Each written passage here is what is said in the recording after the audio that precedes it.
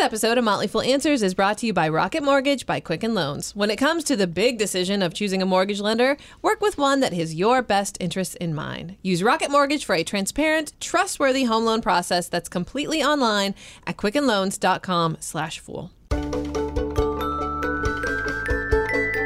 This is Motley Fool Answers. I'm Allison Southwick, and I'm joined as always by Robert Brokamp, personal finance expert here at the Motley Fool. We also have a special guest in the studio. It's Anand Chokkavelu. He is the managing editor and boss of Fool.com. Thanks. Good to be here. We're happy to have you. It's Valentine's Day, and what better way to celebrate it than with some sexy investing advice from Warren Buffett, the world's greatest investor. Can we say he's the world's greatest investor, or do you have to say arguably the world's greatest investor? No, I think we're okay deeming him so. Okay. Yeah. We'll also answer a question that you're too embarrassed to ask this week, so I'll ask it for you, because I really don't know the answer. All that and more on this week's episode of Motley Fool Answers. All right, it's time for Answers. Sort of. Kind of. Instead of answering a listener question for today, we'll answer a question that you're too embarrassed to ask. In light of the news that Trump plans to roll back financial regulations like Dodd-Frank and the fiduciary rule, I'm asking, so you don't have to, what's Dodd-Frank? Joining us to answer that question is, like I said at the top of the show, Anand Chokkavelu. He is the managing editor of Fool.com. He's also a former banking analyst, so what better opportunity than to cover this while you're here. Hi. Hi. So, okay, Dodd-Frank. I know vaguely that it has to do with banking regulations. Go. Right. Well, first I'll say for an even better response, you can read John Maxfield's article on Fool.com. Is it titled, What is Dodd-Frank? The Dodd-Frank Act Explained. Perfect. There you go. All right. So there's your quick explainer in 5 minutes. But basically, we had the financial crisis in 2008. It's almost coming on a decade now. And so, of course, there's a reaction to that and an attempt to regulate what happened. And kind of the two big things that happened or needed to be fixed was, one, too big to fail. The banks kind of holding us hostage and, if things went badly. And so for that one, they're basically made to hold more capital, is what the Dodd-Frank rule does. And then capital meaning more money in reserve from what they're lending out. And then they also have things like the Volcker rule, which kind of affect, well, what can they do? Can they trade on their own account? Things like that. And then the Federal Reserve has stress tests for them and prevents them from giving out dividends or buying back shares without approval. So it's just more regulation on banks to keep them from doing some of the things they were doing, at least in theory. Yeah, the criticism, I guess, from Trump is that friends of his have been I think he's actually. This is not a direct quote, but he was basically like, "I've talked to people, and friends of mine can't get loans." So is that the biggest criticism, that banks aren't making loans? Therefore, it's keeping the economy dampened, and people aren't allowed to grow their businesses and, I don't know, reinvest? And that's always the response for deregulation. Mm-hmm. Just kind of say, like, regulating banks kind of like regulating unruly teenagers. They're always going to want less regulation. It's not fair. Right. And you know what? You can get rid of them, and you're a hero for like a very short period of time. But then it comes home to roost. So there's something that needs to be done there. I don't know if Donald Trump's friends quite need the loans, but that's the argument is, I mean, banks really do facilitate, by the loans they give out, they help small businesses, families with mortgages, things like that. But it also needs to be regulated to some extent. The other part of that Dodd-Frank is the Consumer Finance Protection Bureau, which kind of tries to put rules in place to help the little subprime lender who goes into the bank and doesn't realize they shouldn't be taking that loan. So it's a fine balance. And with any regulation, is it doing more to protect us than it is kind of slowing down the economic commerce? It can be too onerous. Yeah, so Bloomberg wrote that actually lending has been growing steadily 6% a year since 2013, which is far faster than the economy. So, I mean, that tells me that maybe Dodd-Frank really isn't stifling economic progress. It's possible. I mean, depending on what the base was in 2013, things like that. But it doesn't. On the spectrum of where it falls, I tend to be of what's going to replace Dodd-Frank? If you take it completely away, well, that's where we were before 2008. and what's going to replace it. So it's no regulation is going to be perfect. It's going to slow down banks lending, but on the plus side, if it's done well, it keeps the bottom from falling out, and then you have a really tough period of time. So what was your reaction when Trump said that he was going to roll back Dodd-Frank? I support Dodd-Frank at least in the broad strokes. Are there things that can be improved? Sure. It is a huge, huge thing. Right. Huge. Covering all kinds of aspects of the financial services industry and even just how our economy works. It changed which aspects of the government would control various things and monitor various things and how much transparency was there. It consolidated some agencies. It got rid of some agencies. It created agencies. It is a big, big undertaking. So there's certainly room to change some things without getting rid of the whole thing. Mm-hmm. So I guess we just sit back, wait, and see what happens. Right, because there's still a lot of proposals, and we'll see what actually starts to take hold. It's sort of to a certain degree, it's like Obamacare in that you could certainly point to things and say, okay, this is not an ideal world, but do you want to go back to what it was like before then? Do you want to go back and change things so that all these people who didn't have health insurance now don't have health insurance? And the same thing, are we going to go back to the way it was in the mid-2000s and conditions were such that it led to the economic crisis? I don't think anyone wants that. So I hope that whatever changes happen, recognize that there was a reason why we had the worst recession since the Great Depression, and that some things will stay in place to prevent that from happening again. All right, so there you have it. I asked the question, so you didn't have to. And that was Dodd-Frank, at least in a nutshell. Thanks to Rocket Mortgage by Quicken Loans for sponsoring today's episode. When it comes to the big decision of choosing a mortgage lender, it's important to work with someone you can trust and who has your best interest in mind. With Rocket Mortgage, you'll get a transparent online process that gives you the confidence to make an informed decision. Whether you're looking to buy a home or refinance your existing mortgage, you can lift the burden of getting a home loan with Rocket Mortgage. Skip the bank, skip the waiting, and go completely online at quickenloans.com/fool. Equal housing lender licensed in all 50 states and MLS. ConsumerAccess.org number 3030. All you need is love. All you need is love. Love is in the air. And what better way to celebrate Valentine's Day with some sexy investing advice from Warren Buffett.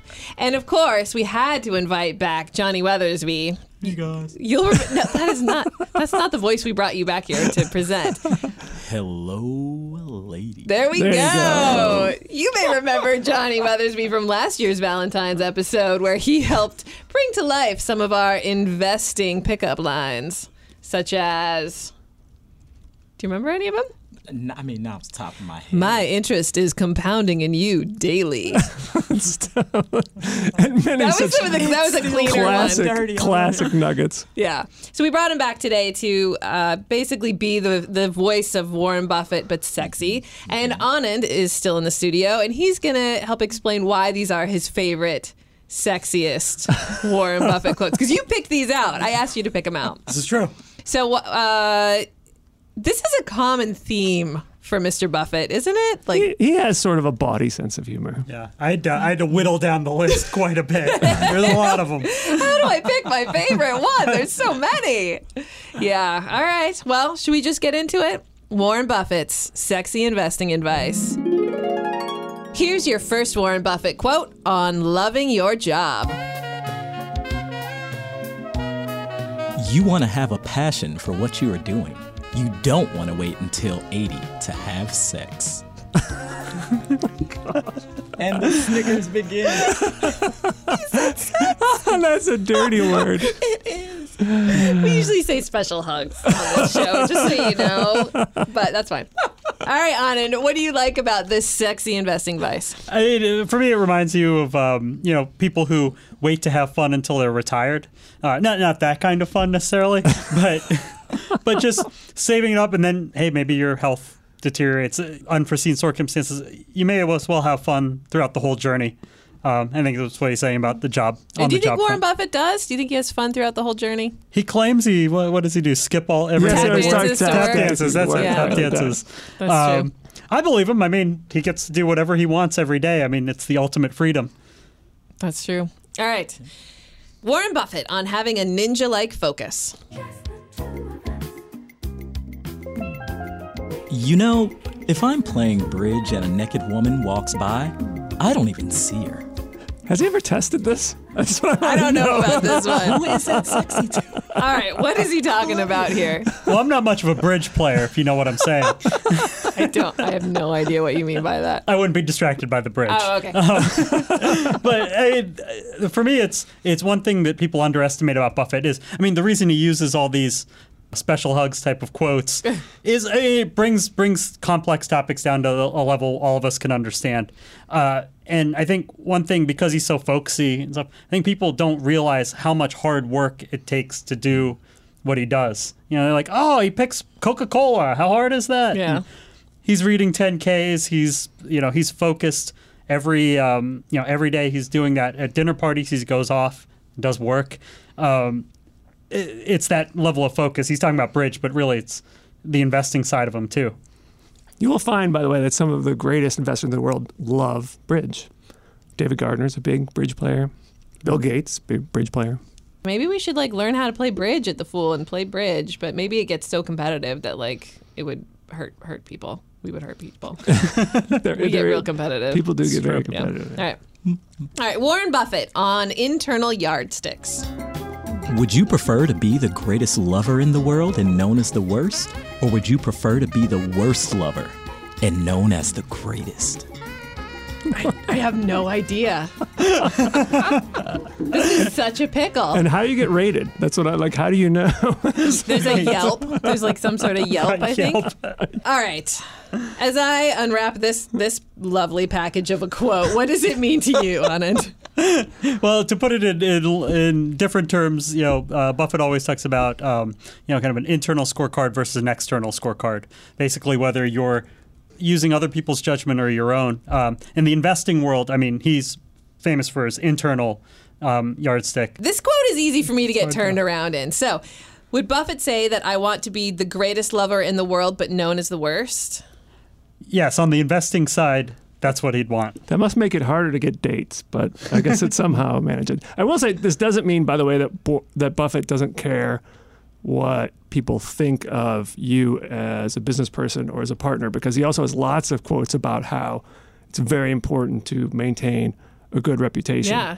I mean, he sent out a memo to his managers, I think it was a couple of years ago, and the line he had in there was, the top priority, trumping everything else, including profits, is that all of us continue to zealously guard Berkshire's reputation. Because so much of the investing world, and even our financial system, is based on trust. That if you're going to go into a partnership with someone, you can trust them. If you're giving your money to the bank, you trust that there's actually money there and not just a number on a screen when you pull it up. So he's emphasized that for decades about how important it is to maintain a good reputation. An example of where he doesn't care is, if you can recall back to the tech bubble, many people were writing him off as a dinosaur who couldn't keep up with new tech stocks because he wasn't investing them, especially at that time. And he doesn't care because he has to keep that internal scorecard of, no, I'm staying on track, doing what I know is best, and proved correct. Yeah, I think it was in 1999 or 2000, Barron's wrote what became a very famous article about Buffett losing his touch. And because to the late 90s, Berkshire was not doing well, especially compared to tech companies. Then tech companies crashed, and Berkshire basically outperformed the S&P 500 for several years after that. Yeah. All right. Warren Buffett on becoming a true investor. We believe that according the name investors to institutions that trade actively is like calling someone who repeatedly engages in one-night stands a romantic, quote, unquote. I mean, there it is, long-term buy and hold, right? Right, I mean, right, yeah. Literally. I'm hearing so much hold. innuendo in today's discussion. Yardstick, buy and hold. It's so great. So romantic. And this is, of course, something that we really believe here at The Motley Fool, the value of buying and holding, long-term investing, being a romantic as opposed to a Casanova, I guess. All right, and finally, Warren Buffett on financially transmitted diseases. Derivatives are like sex. It's not who we're sleeping with. It's who they're sleeping with. That's the problem. Remind me again what derivatives are. Well, it's you could call it an investment, but the value of it is derived from the value of something else. So one of the most common ones is an option. right? You can have an option to buy a stock in the future. The value of that option is going to be based to a certain degree on what that stock's value is. So instead of buying a stock because you love that business and you are investing in that business, you're buying the option, and it's sort of a step away from the actual value of an investment. No, that doesn't help. So he's Yeah, all right, because so one common one during the financial crisis was a credit default swap, which is kind of you're betting on something else kind of going bankrupt. Okay. So it's akin to me betting that Bro's house goes, catches fire. Well, guess what? I've incented to burn Robert's house down. And Stay away that's from where my it gets house. really, right. really rough. And then, it's hard to figure out the incentives and when one thing goes wrong, the effects on that, it's harder to predict. And that's kind of what Buffett's talking about. And suddenly everyone has an STD. Correct. Exactly. Yeah. I mean, fundamentally, Buffett, like we at the Motley Fool, generally invest in businesses because we like those businesses and we want to hold to them for the long term. A derivative is basically a bet on the price of something else, and they're generally shorter term. Buffett has done some derivatives, some longer dated options when they made sense in terms of Berkshire making some money off of those. But for the most part, he stays away from them because he likes to buy good, solid businesses. Love is all you need. Love is all you need. Love is all you need. Love is all you need. Love is all. Right. Well, that was 5 pieces of sexy investing advice from Warren Buffett. Johnny, thank you for bringing those Thank you. deep Thank you. baritone tones to our show. Yeah. And Anand, thank you for bringing Warren Buffett and his sexiest investing advice to us today as well. Happy to. All right. I think that's the show. That's the show. Today's show is edited alluringly by Rick Ingdahl. For Allison Southwick and Robert Brokamp, I'm Johnny Weathersby. Stay foolish, everybody.